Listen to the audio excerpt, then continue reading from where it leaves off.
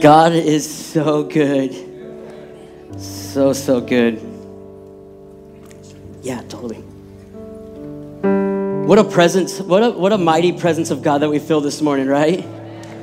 It's like everything that we begin and everything that we try to do, it always comes down to, are we seeking his presence first and foremost? Everything that we've been doing, everything to bring us to this moment is this encounter with him. Encounter with the one who loves us, who cares for us, who died for us, but not just died for us, but rose again for us. As we get ready to enter into this week of Holy Week, and today is Palm Sunday, we're gonna dive into some scriptures here, but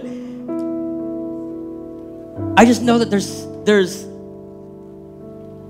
God wants to do something.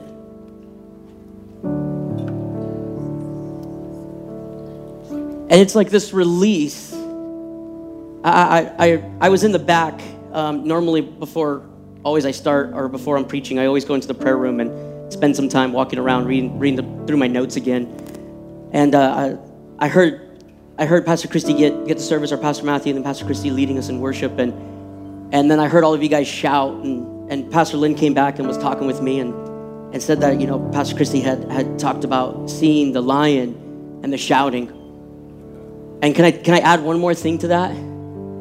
So we were gone for this past week. We weren't here last Sunday. We had the amazing opportunity to go away as a family, spend some family vacation. And so we went away for a couple days with me as and the kids. And then we were able my amazing sister-in-law watched our four kids for us. I'm not going to tell you which one I forgot, but 4. She watched our 4 kids for us, and we were able to go to Salt Lake and spend a couple days, just me and Ez. And as we're getting ready to celebrate this coming week, 15 years of marriage,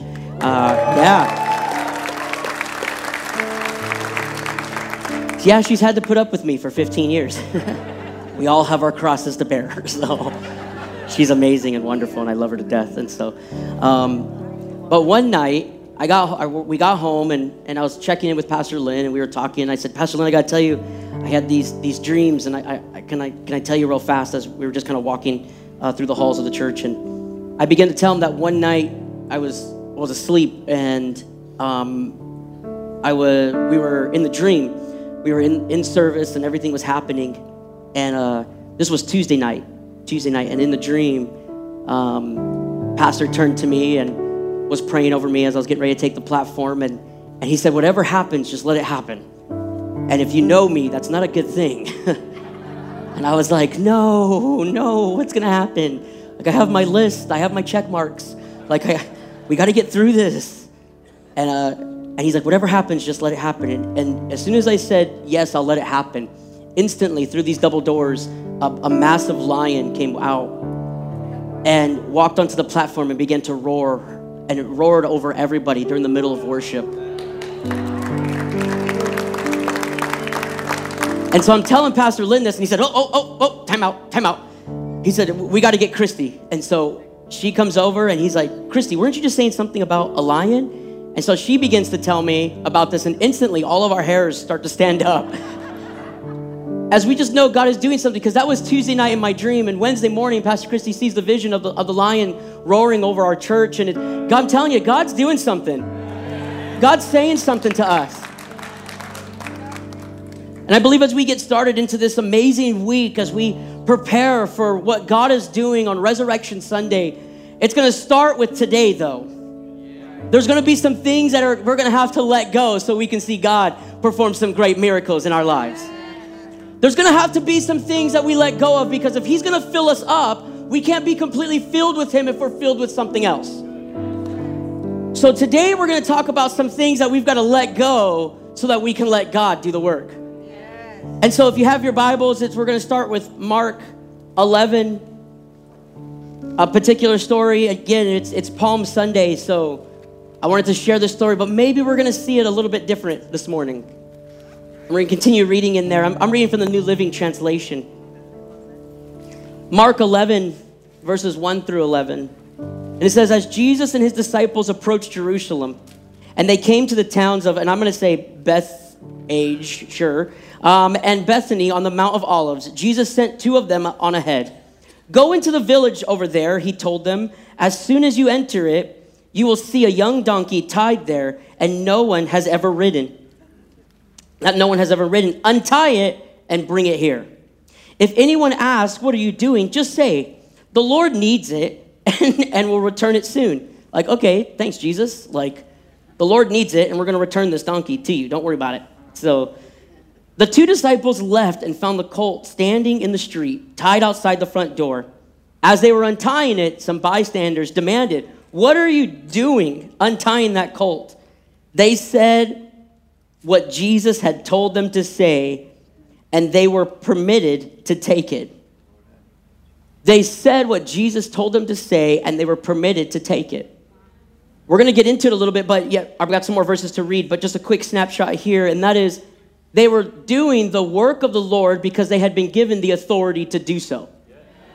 They were coming into agreement with what Jesus had already told them to do. So when they did it, they didn't just say, like, we're taking this donkey and you just have to deal with it. No, they said, we're taking this donkey because the Lord had told us to do it, and he's permitting us to take it. There is some new ground that I believe that the Lord has for us here as a church, as a body of believers, but we have to come into agreement with the word that's already been spoken, that we're permitted to take it. We have to come into agreement with the authority that God has for us.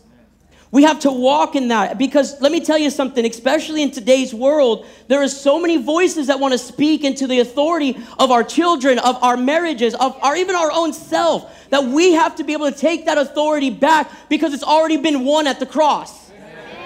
It's not something that I'm going to walk of myself, but it's something I'm going to come into agreement with because Jesus Christ has already paid and died for. Because he's already won the victory, so all I got to do is just say, hey, the Lord told me that he's permitting me to take what is rightfully mine because I belong to him. Okay, I'm already like halfway through my notes, so let's get into our verses. Then they brought the colt to Jesus and threw their garments over it, and he sat on it. Many in the crowd spread their garments on the road ahead of him, and others spread leafy branches they had cut in the fields, which basically like a palm leaf, which is where we get Palm Sunday, right? I know. I'm teaching you here today, okay? Stay with me. Jesus was in the center of the procession, and the people all around him were shouting, praise God, blessing on the one who comes in the name of the Lord. Blessing on the coming kingdom of our ancestor David, praise God in highest heaven. So Jesus came to Jerusalem and went into the temple. After looking around carefully at everything, he left because it was late in the afternoon. Then he returned to Bethany with the 12 disciples. And we'll stop right there for right now. And so for the next few moments, I got a question for you, and that is, where do you hang your coat? And that's going to be the sermon title today, is where do we hang our coat? And it'll make more sense. I know you're like, what in the world? Like, no, we'll get into it here for a few minutes. But today we see where it's Palm Sunday, the triumphant entry of Jesus into Jerusalem. And if you were reading from your paper Bible or from even an electronic Bible, and it has the little words at the top of it before each chapter, you would have seen that. Each gospel represents this story, and each one of them has their own particular view on it, which is amazing. It was kind of interesting as I was reading through all four Gospels. It's just like the exact same thing they say, that one accident can happen and four people can be standing on different corners, and you're going to have four different perspectives of how the accident happened. And there's four different accounts that they see, and I would encourage you, please, this week, go back and read through the four different Gospels. I mean, you don't have to do all four completely, but find the stories here. You can Google it. It's super easy, I promise. And find the story of this within the Gospels and read through it. But it's a weekend that we enter into this time of reflection and examination of ourselves, to begin to know that what we are either dedicating for the first time or rededicating to God. Because we see as we come into the week of Easter, the week of his resurrection, we begin to know and see the things that God really wants to do in our lives. But it has to be that what in this story, some things we're going to pull out is some of the things of what do we have to let go to be able to allow to take on the full authority that God has in our lives. What do we have to let go of, or what do we have to empty ourselves of so that we can be better filled or more filled with what God wants to do inside of us? Because even though he's around us and in us, but there's still the time of what are we holding on to, or where are we hanging our coat that's going to be determining where are we going to go with him. And so we see where Jesus is approaching Jerusalem. It's the city of peace. And it talks about two different cities as Jesus comes to the Mount of Olives. And in one city, basically the name of it means the house of my mouth. And the other city meaning the house of affliction. And so when we began to start off this week, I was looking at the two different cities that as Jesus wants to bring peace into yours and mine's life, there are two different things that we're going to have to try to conquer. And that is the affliction of the enemy that is trying to get us to slip up.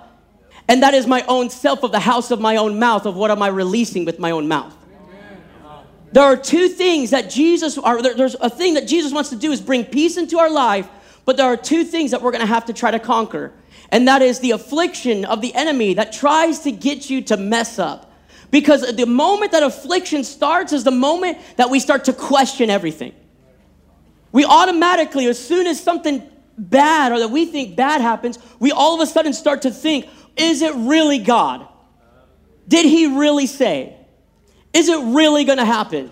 Is what he wants me to do really going to happen to do? And then you see where it says it's the house of my mouth that is saying that when I release with my mouth is ultimately going to come to pass. Because our words are so powerful. Our words, the Bible tells us that life and death is in the power of the tongue. And a lot of times we end up spending more time on death than we end up spending more time on life. And it's easy, and here's the thing, it's easy when somebody else is telling you, man, I'm going through something, and you start speaking life into them, but then it's a little bit more difficult when something happens to your own self, and you start talking to yourself, and you're saying all the things that you never would have told somebody else. Right? Am I right? It's like, we start talking to somebody, we're like, no, Jesus is amazing, I promise you, he's going to rock your world. And then all of a sudden, something bad happens to you, you're like, oh, Lord, it happened again. It happens. Let's be real, right? But what would happen? We find in story after story where things God wanted to do, but it took people to release it from their mouth. We find where the walls of Jericho are going around and they're walking around. The walls of Jericho. The walls weren't walking. The people were walking. The people were walking around the walls of Jericho, but nothing began to happen until they released it with their mouth. We find the woman with the issue of blood where she says, she spoke to herself, if I can just touch the hem of his garment. We look crazy when we're in our car and we're speaking to ourselves, or if you're seeing my car, like I'm speaking in tongues as we're driving down the road. I'm driving down the road. And it's like, but here's the thing. If I can begin to speak to myself, I can conquer the city that God has already said is already for mine to be taken. It's the house of my mouth. It determines whether I will see victory or not. I can think it in my mind, but I've got to speak it with my words. Okay, let's break it down. Because we just had Friday night date night, which was amazing. Jackson and Laura are beasts at bowling. Okay, I was there with like the little kid thing, trying to roll that down to get a strike as much as possible. It was horrible. But we went and did laser tag, and I am going to say, I took first place in laser tag, so I'll take it. You know what I mean? Like, yeah, thank you. I feel super accomplished because of laser tag. As I should. Thank you. But it comes into relationship. If all I think about is like, man, my wife is so amazing. Man, she's so awesome. Man, she's powerful. But I never tell her. Is that a relationship? No. So why do we take that into our relationship with God? If I want to come into agreement with all that Ezzy is, she's amazing and awesome, and she's a great mom, but it takes me speaking with my mouth the words of affirmation. It's the same thing when we do it to ourselves. That's why the Bible teaches us that let the weak say, I am strong. Because you can think it all day, but until you speak it out of your mouth, no, wait, I am healed. No, wait, I am strong. I'm not what the enemy may say to me. I'm going to be what I proclaim to be the truth of God when he speaks to me that I am his child. He loves me, he adores me, and he wants to give me the victory. So he wants to bring peace into our life. Does that make sense for a moment? Sorry. Okay. So He wants to bring peace into our life. In the middle of affliction, in the middle of chaos, in the middle of turmoil, in the middle of confusion, we find this snapshot where Jesus says, no, we're not going to stay here. We're going to take us into the land of peace. We're not going to stay where we've been at. We're not going to stay in this affliction. We're not going to stay in this turmoil. We are going to walk in the victory or the peace that he has for us. It's the peace that he wants to bring to us. It's the joy that he wants to bring. It's the love. It's the sound mind. It's the grace of him to know that when he enters the room, everything else has to shake and stir and move away. So Jesus tells him, we're going to go to the city of peace. But we're going to have to conquer the house of our mouth. So many times, and I'll be the first to say it, so many times my mouth gets me in trouble. Like, I'm just going to put both hands up at this point. I have been there, including this last Thursday night in VSSM. I had to apologize for something. But our mouth is so powerful because all that God wants to do cannot be released until we verbalize what the spiritual has already been doing in the unseen. Wow. You see, Psalm 71 verse 8, it says, my mouth is filled with your praise and your glory all the day. If I'm going to fill my mouth with something, I want it to be the praises of my God. If I'm going to fill my mouth with something, I want it to be with how good he is, how great he is, how awesome he is, how powerful he is. Why? Because again, that's going back to what am I agreeing with? Now, am I still going to be in the middle? Hey, guess what? The disciples were still in the middle of the boat, in the middle of chaos, in the middle of the storm. But yet when Jesus stood up and said, peace be still, when we now can be able to say that over our lives, peace be still, over our minds, over our hearts, because we're coming into agreement that my mouth is not going to determine the circumstance around us, but my mouth is going to determine what God wants to do in me and through me. Because my mouth will be filled and never stop praising him. It's going to be filled with the declarations and the glory of God. Like, that has been my prayer. I know every time I get up here, I'm talking about it because that's been my prayer. I want the glory of God to fill not only this house so strong that we can't minister, but I want him to fill so strong when we walk into our own houses that even our families and our kids and our dogs and cats are changed by the glory of God. Because when the glory fills the house, everything begins to change. But what have I allowed to fill me up instead of being filled with the glory of God? When I walk into the house, what have I allowed to come into my life that has filled me more than the glory of God? A question that we constantly ask ourselves. My phone will tell me, this is how much, it sends out a weekly report to me. I probably should turn it off because it's sometimes upsetting.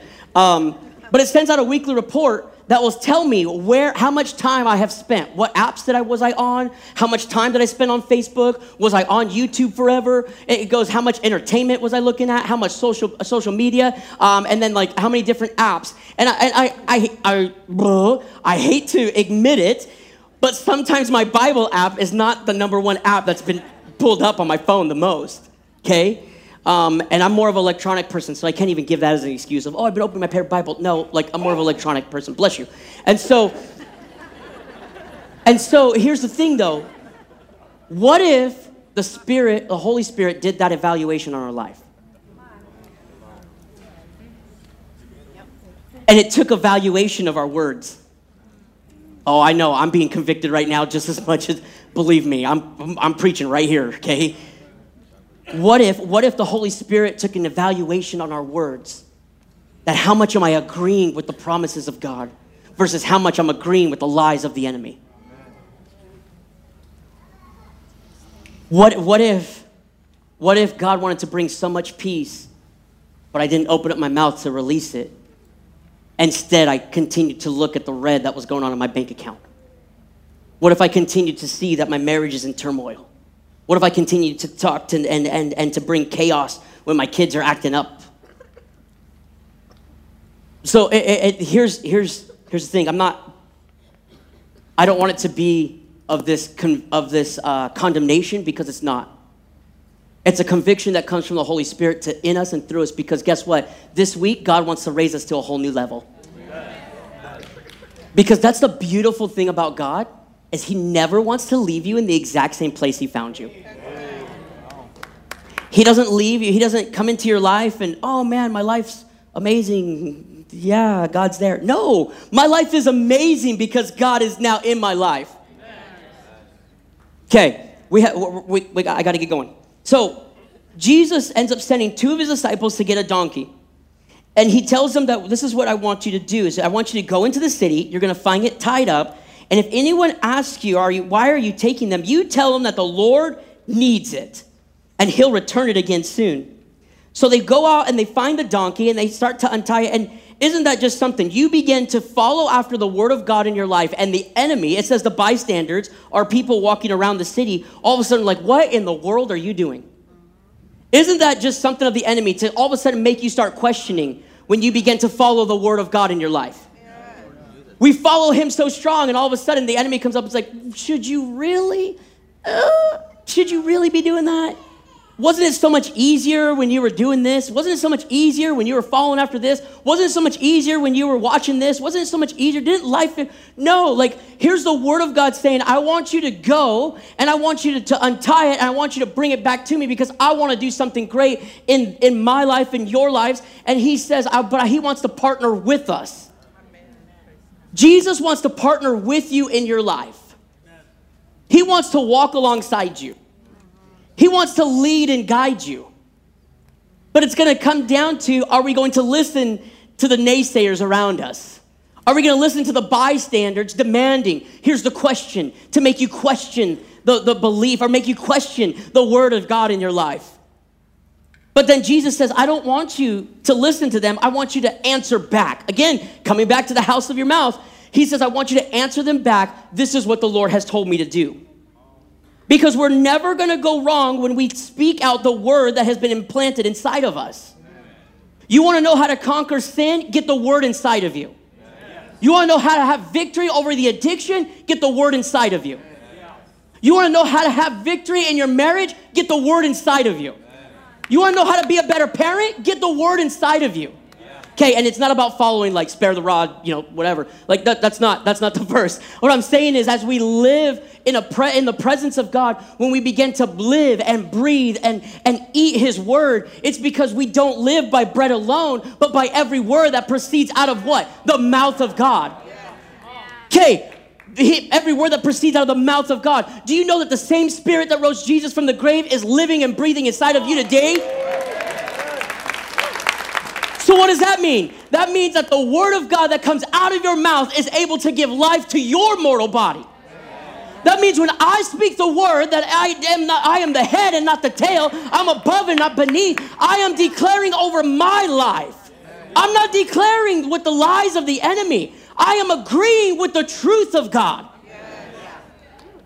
This is the whole point of Jesus walking through, of Jesus' triumphant entry on a donkey. Because he says, what I'm going to do in your life is going to be greater than anything you ever expected before. As we enter into this holy week, as we enter into this time of seeing God, are we listening to the voice of God, and are we staying on his path? Deuteronomy chapter 5, verse 33. It says, stay on the path that the Lord your God has commanded you to follow. Then you will live long and prosperous lives in the land you are about to enter and occupy. I have for years stayed on the first part of that verse, where it says, stay on the path that the Lord your God has commanded you to follow. Then you will live long and prosperous lives. And I've literally stopped there. But then it says, in the land you're about to enter and occupy. This week is going to be a week that we will enter and occupy all that the Lord has for us. This is a week that we will see our marriages be stronger than they've ever been before. This is a week that we will begin to occupy the land that God has given to us. This will be a week that we occupy, because it's not just something now that we've kind of been going about our business and trying to figure it out. No, this is a moment where God is saying, I don't want you to be from the back end. I want you to be leading the group of saying, this is what God has called us to enter and occupy.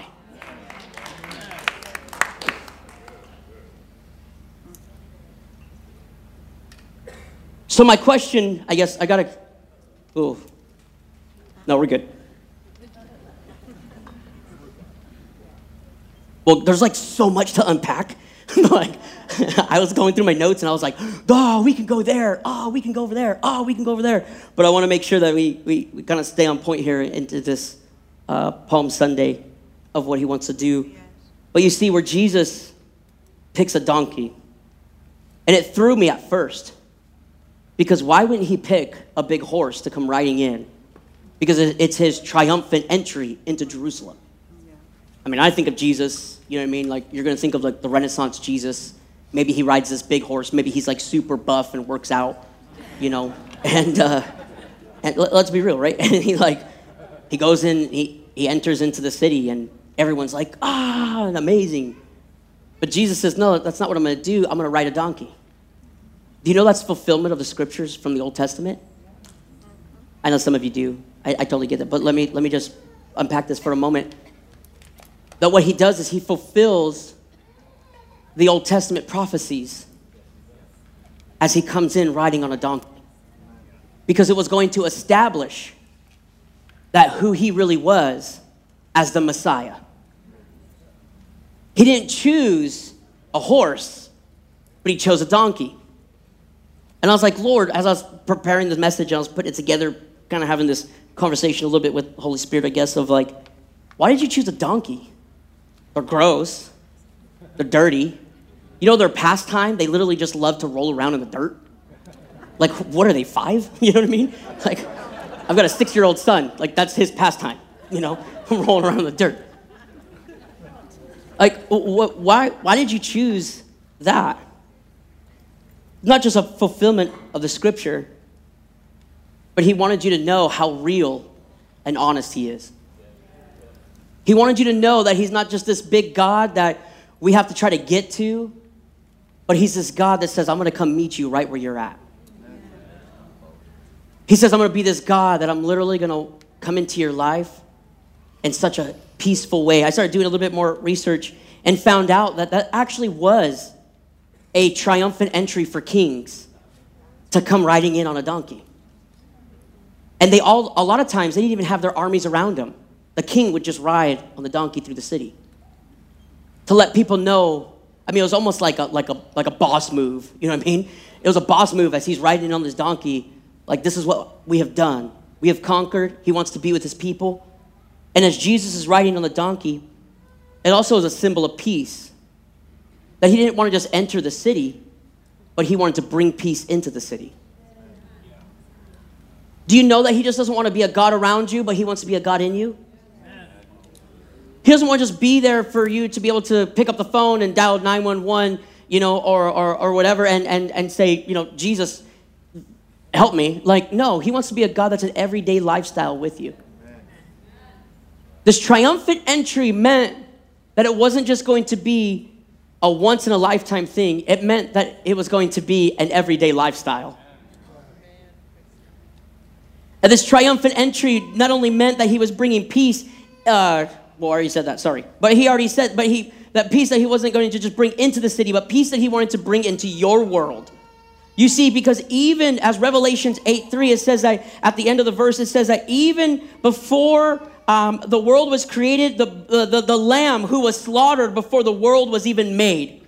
Before you and I even ever existed, Christ already said, I've got an exit plan for them. Before anything began to happen, before sin even began to try to get at you, what Christ said is that I'm going to be the lamb that's going to be slain before even other translations say, before the foundations of the world. Before anything was laid, I'm going to make sure I've got a plan of escape for you. Because the enemy's first thing is wanting to be like, oh, you've messed up. There's no hope for you. No, there is hope. His name is Jesus. No. Like, he wants to try to isolate you to say, like, oh, no, I've messed up. I need to pull back. No, what he's saying is, I don't want you to pull back. I want you to run to me. Because before any of that, I was already there. Before any of the sin, Jesus was already there, ready to forgive, heal, and take care of you. But again, it comes back to, are we releasing it with our mouth? So, why the coats? I was thinking about this, like, why didn't they just put blankets? Why didn't they put a saddle on it?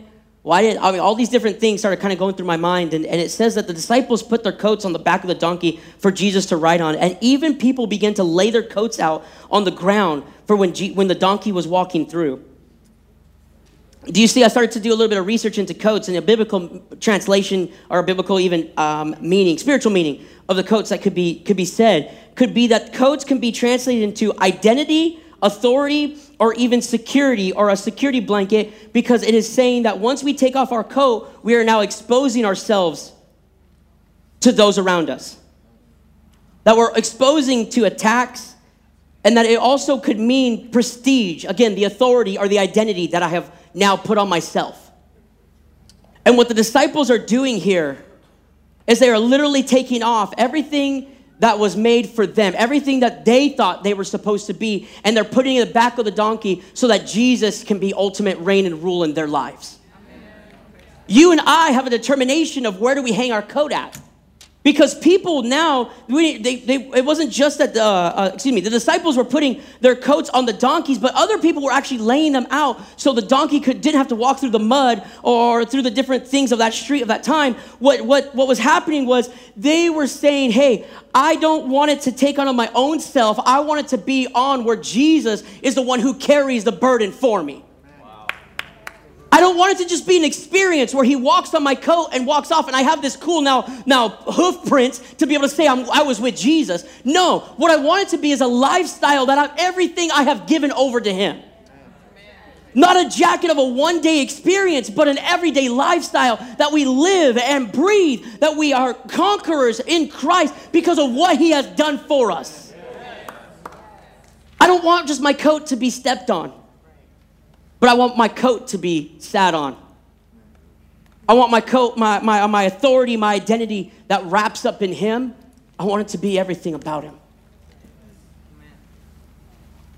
You see, Romans chapter 6, verse 5 through 9. It says, since we have been united with him in his death, we will also be raised to life as he was. We know that our old sinful selves were crucified with Christ so that sin might lose its power in our lives. We are no longer slaves to sin. Everyone say, I'm no longer a slave to sin. Come on, everyone say, I'm no longer a slave to sin. Yeah, that's powerful. Turn to somebody and say, you're no longer a slave to sin. Oh boy, you're no longer a slave to sin. Some of you are starting to catch it. You can feel the faith start to rise in the room. We're no longer a slave to sin. Man, we could camp out there all night. We are no longer a slave to sin, for we died with Christ as we were set free from the power of sin. I'm telling you, like I'm getting pumped. And since we died with Christ, we know we will also live with him. We are sure of this because Christ was raised from the dead and he will never die again. Death no longer has any power over him. Man. What an amazing concept, right? That we have been buried with him in baptism. We rise again with the Holy Spirit living within us. And again, it gives life to our mortal bodies. We don't have to worry about the conquerors of sin. We get to know that a sin, you've already been defeated. Why? Because I serve a risen Savior. So our addictions, our mistakes, our failures no longer hold us in bondage because once we give it over to him, I sit in heavenly places with him. This is the triumphant entry of Jesus. It wasn't just about riding a donkey and just trying to go through. It was literally setting the stage so that because in that day, he was coming into the Feast of Passover. Theologians believe that day was the exact day that a lamb was to be chosen to be slaughtered and a sacrifice for that family. So Jesus not only did it for that day, I know, like, literally that little smirk, you know what I mean, when it's like, come on. You know, Jesus has this smirk on his face, and he's saying, I'm not only entering the city on some given random day, I'm entering the city because today a lamb is to be chosen to be slain for the foundations of the world. He's literally choosing the day because he wanted to be able to be slain, because he wants to be your lamb, your ultimate sacrifice, that you don't have to strive for it, but you get to give up everything over to him and literally take off everything and put it on the donkey, because I don't want you just to walk on it. I want you to actually be king and ruler of my life. Does that make sense? Man. Whew. Yeah. Yes, like, dude, I'm telling you, like, as I was preparing for it, I'm telling you, like, all these thoughts are going through my head really fast. But man, to know that we are buried with him, but not just buried with him, but we rise to life with him. We read it in Deuteronomy already, where it says, all I've got to do is follow after his word, and I'll live a prosperous life in the land that we're going to enter and occupy. This next season, I guess a prophetic word, I don't know, I'm feeling really strong. Like, this next season that you're about to walk into, be ready. Because this is what he wants you to do, is to enter the land and to occupy it. Maybe there's a promotion that's going to come about this week that you're going to get at your job. Be ready to enter and to occupy. Maybe it's about walking into your house today, this afternoon, and saying, no, this is the house of God, my house. My house is going to be the house of God. Maybe there's some things we got to kick out. I'm getting ahead of my notes. Maybe there's some things that we're going to kick out because we're going to enter and occupy the land that God's got for us. Could it even be that we have to walk in the authority that God has given to us? That we're going to enter and to occupy the land? Because I can't enter and occupy the land unless I first come into agreement with that he's already given it to me. We have to come into agreement. You see, they not only threw their coats down, but they also threw palm leaves down. What do palm leaves represent? Thank you for asking. I appreciate that. The palm leaves represent victory, triumph, peace, and eternal life. Can I tell you, the Bible says that they took them from the field that they used to work in. What they were saying was, the thing that gave me provision, what I'm doing is I'm laying at the feet of Jesus. It's a representation that the testimony that God has done it before and he's going to do it again. It's a representation that what he has done for me yesterday, I know that he's going to give me even more today.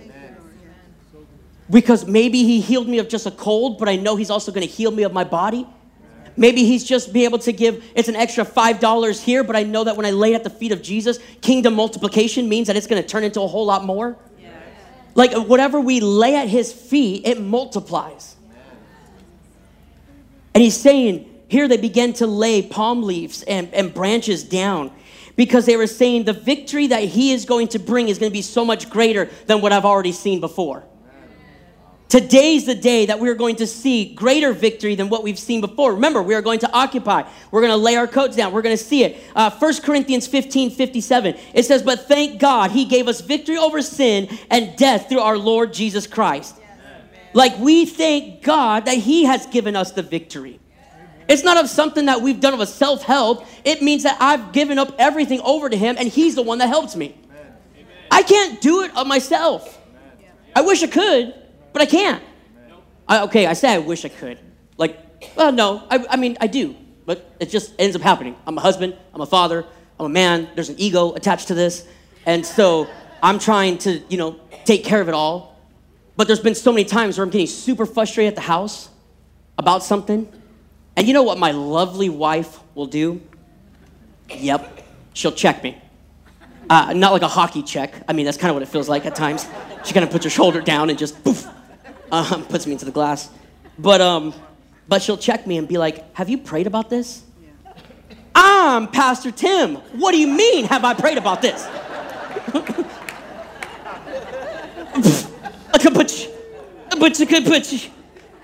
I guess not. I guess I need to pray about this. Because my coat was getting hung in the wrong place. I was putting my authority in the wrong person. I'm telling you, I'm preaching right here more than anything else. So don't think of it like, man, Pastor Tim's got it all put together. No, I don't. Like, I'm walking this out, but I'm telling you, I'm walking in this authority that God's given. And I know what he wants to do is he wants to set us free today. I know what he wants to do is he wants to bring peace into your life. Why? Because there's chaos all around us. There's chaos all around us. Let's be real. Let's be honest with ourselves. There's chaos all around us. But you know what? I'm so thankful that I know the Prince of Peace. I'm so thankful that I know who came in on that Sunday morning, who rode in on the donkey and said he didn't just want to bring peace around me, but he wanted to bring peace inside of me. Okay. So it says that people were shouting and praising God, blessing, they were shouting, praise God, blessing on the one who comes in the name of the Lord. Blessings on the coming king of our ancestor David. Praise God in highest heaven.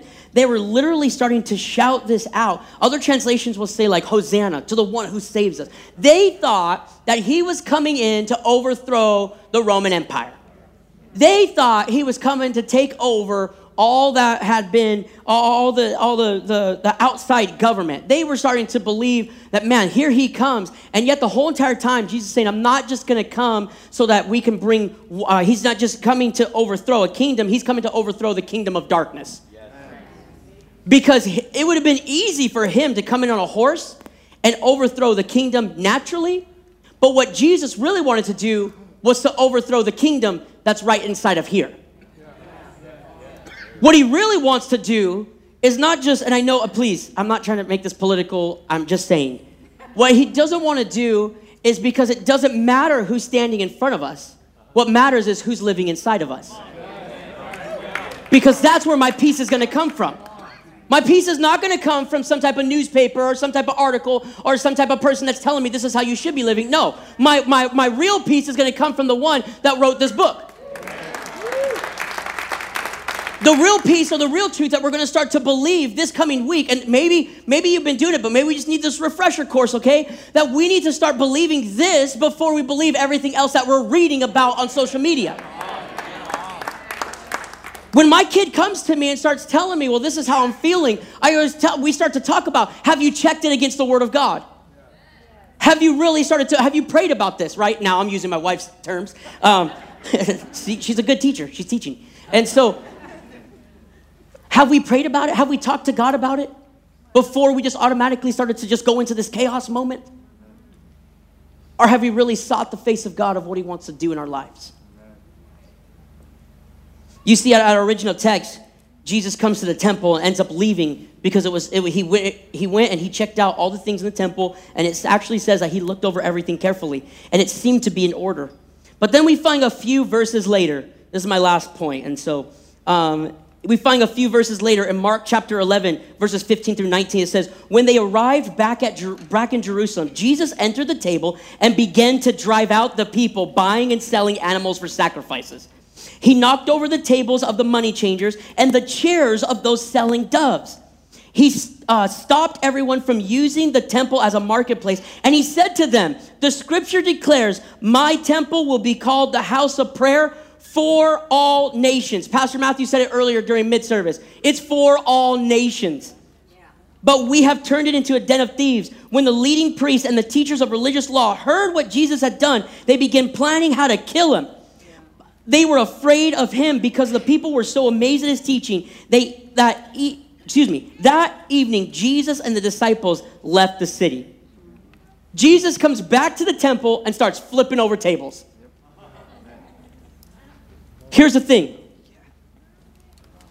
Because Jesus had just done this triumphant entry, I wonder, and the question to me is, how many people had laid their coats down and were saying he's the true Messiah, but are now in the temple trying to do it by works to try to get pleasing before God? They come into the temple, and Jesus says he had to flip tables, man. Like, let's be honest. He had to flip the table. It wasn't that they were just selling things, but because their heart posture was in the wrong place. They were trying to, and like in the striving mode, that if I can buy my way in. And Jesus says, I'm right here. I'm the way, the truth, and the life. Can I tell you in this, as I was going through this, I thought about how have we in the temple of us, because we're now the temple of the Holy Spirit, what have I allowed the enemy to set up camp in? What tables have I allowed him to set up in my heart? Do I have to have a Holy Spirit check where he comes in and just starts flipping over tables? That's a lie. Why are you believing that lie? I don't know. I thought it was good for a moment. Why are you believing that you always have to be this way? Why are you believing? And isn't it like the Holy Spirit wants to come in to be able to let us know that he cares for us so much? Can I read these verses? Deuteronomy chapter 4, verses 23 through 24. It says, so be careful not to break the covenant the Lord your God has made with you. Do not make idols of any shape or form, for the Lord your God has forbidden this. The Lord your God is a devouring fire. He is a jealous God. Okay, here's the verse though. Here's again, this is why we keep reading and we don't try to just camp out in one verse. It says, in the future, when you have children and grandchildren and have lived in the land a long time, do not corrupt yourselves by making idols of any kind. This is evil in the sight of the Lord your God and will arouse his anger. Can I tell you something? What are we holding on to that we believe we have to have inside of us? Because God, I don't know if I'm willing to let it go yet. I'll lay my coat down, but don't flip my table. Right? I'll say Hosanna to the highest, but leave this table alone. You can have that table, but not this one. We had a garage sale this past weekend. And nothing tells you have more stuff that you need to get rid of than trying to prepare for a garage sale, okay? We're going through the garage and putting things up. And my wife is like, this is going. That's going. Let's get rid of this. Let's get rid of that. And I was the one that was like, do we have to get rid of that? Like, you know? And I was like, oh, you know what? I've totally been thinking, I need that too. Like, I'm going through my own garage sale, like picking things out. Said, I don't know if I want to get rid of that. I don't know if I can, like, you know. Thank God there's still one box that I kind of hid so that she didn't have to take it away. She knows which box it is. It has my name on it. It's okay. Okay.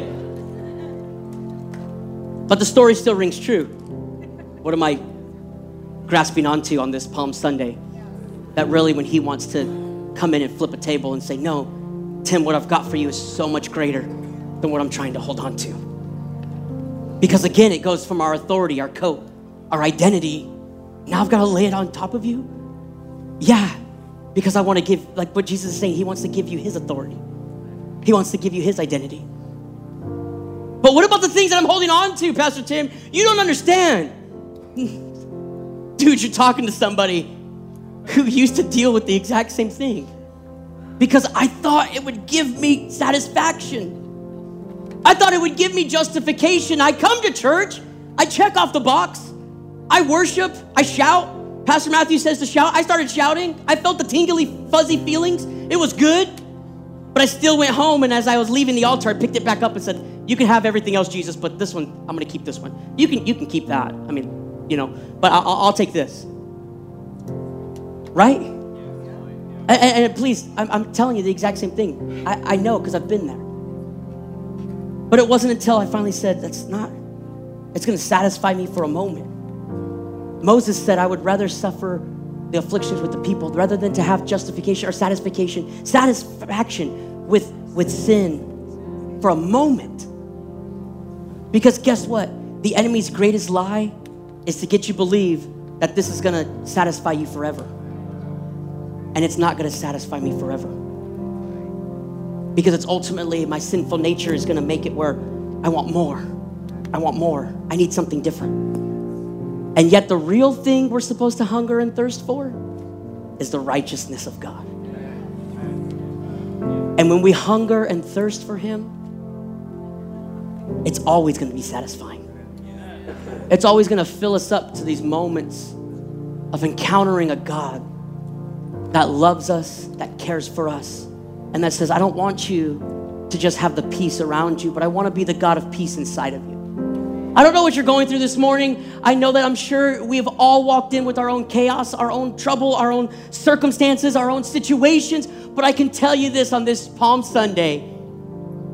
that he wants to be the God of peace to you. He wants to be the God of peace to your marriage. He wants to be the God of peace to your finances. He wants to be the God of peace to you. I think this is finally my last verse. Yeah, it is. My last one. And then I promise. Then I'm done. Ephesians chapter 2, verses 1 through 10. Once you were dead because of your disobedience and your many sins. You used to live in sin, just like the rest of the world, obeying the devil, the commander of the powers in the unseen world. He is the spirit at work in the hearts of those who refuse to obey God. All of us used to live this way. All of us used to live this way, following the passionate desires and inclinations of our sinful nature. By our very nature, we are subject to God's anger, just like everyone else. But God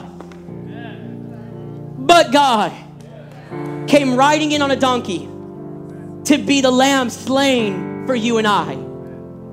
So that you didn't have to go out and try to choose and try to figure out and try to strive, but you just got to open up your mouth and say, Jesus, I give you everything today. I don't want it just to be where I lay down my coat and you kind of walk on it and I felt the good tingly feelings, but I want it to be where I actually lay it at your feet and I leave it there, where I give you everything to it. It says, but God, who is so rich in mercy, and he loved us so much that even though we were dead because of our sins, he gave us life when he raised Christ from the dead. It is not only by God's grace that you have been saved, for he raised us from the dead along with Christ and seated us with him in heavenly realms because we are united with Christ Jesus. So God can point us in all future age, can point to us in all future ages as examples of the incredible wealth of his grace and kindness towards us, as shown in all he has done for us who are united with Christ Jesus. God saved us by his grace when you believed, and you can't take credit for this. It's a gift from God. Salvation is not a reward for the good things we have done, so none of us can boast about it, for we are God's masterpiece. Everyone say, I'm God's masterpiece. Come on, say it again. Say, I'm God's masterpiece. Turn to somebody next to you, say, you're God's masterpiece. He has created us anew in Christ Jesus so we can do the good things he has planned for us long ago. Would you stand with me to your feet?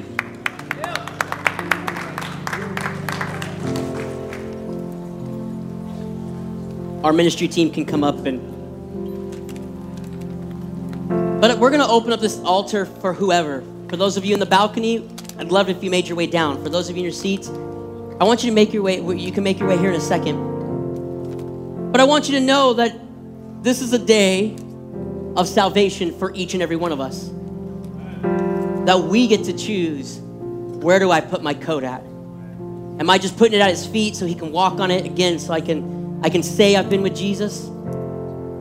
Or am I really laying it all on him so that he can he can take the burden from me? That I don't have to pick it up again. And that Jesus, whatever table you want to flip it. Whatever you need to get out. I mean, that was my prayer this morning. Like, Jesus, whatever is inside of me, even the hidden things that I've hidden, I don't want it to be there anymore, God. I want it to be exposed and be out because I want to partake of everything that you've got for me. So we're going to pray and then we're going to open up this altar. If this is your first time or even however many times and you're invited and you've never given your life to God, I want you to know it's the greatest decision that you'll ever make. And there's a whole room of people, right, that believe that exact same thing. It's the greatest decision we've ever made.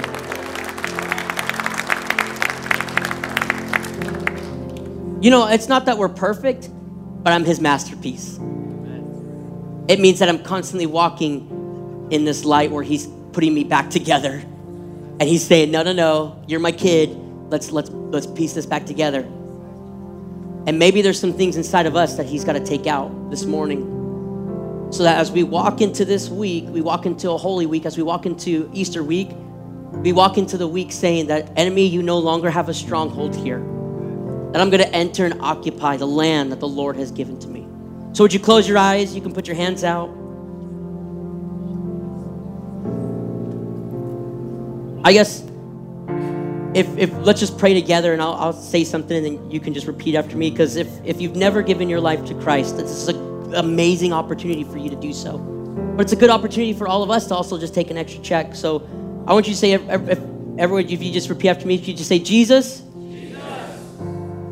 thank you for loving me. Thank you for dying for me. And thank you for not just staying there, but for rising again for me. That I can walk in the life and the love and the peace that you have for me. So forgive us of all the lies that we've come into agreement with, of all the tables that I've allowed the enemy to set up in my life. Help me to flip those tables, to give you everything today, that I can walk as a true child of God. As a true child of God. That I come into agreement right now with the truth that I am loved, I am cherished, I am a masterpiece, I have been forgiven, I have been forgiven. I'm gonna walk in new life from this moment on. Yeah, in Jesus' name. Okay, don't move yet. Don't move yet. I just feel like this is something that just wants to be released. So just keep your eyes closed, your hands out, ready to receive. Don't move yet. Hold on.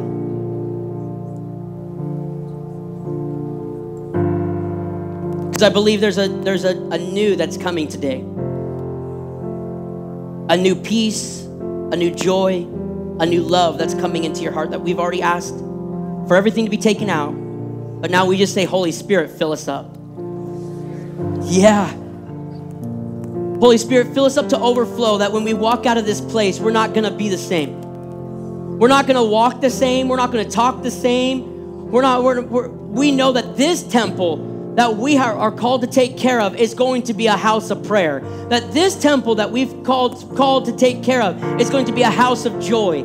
This temple that we walk in every single day is going to be a life of authority that we walk in, the power of Jesus that was risen from the grave. So God, we just say, fill us up to overflow, that we can walk as children of God today. Not to walk in the same, but to be different from this moment on, because we give you everything. Help me to parent different. Help me to be a different husband, God. Help me to be a different father. Help me to be a different coworker. Help me to be a different just saint of God, that when we walk into even Walmart, people are going to notice a difference. We just thank you, Father, for what you're doing in this place. And we just say right now that every person that needs to just release spiritually that coat, that God, we give you everything, that we just do it right now.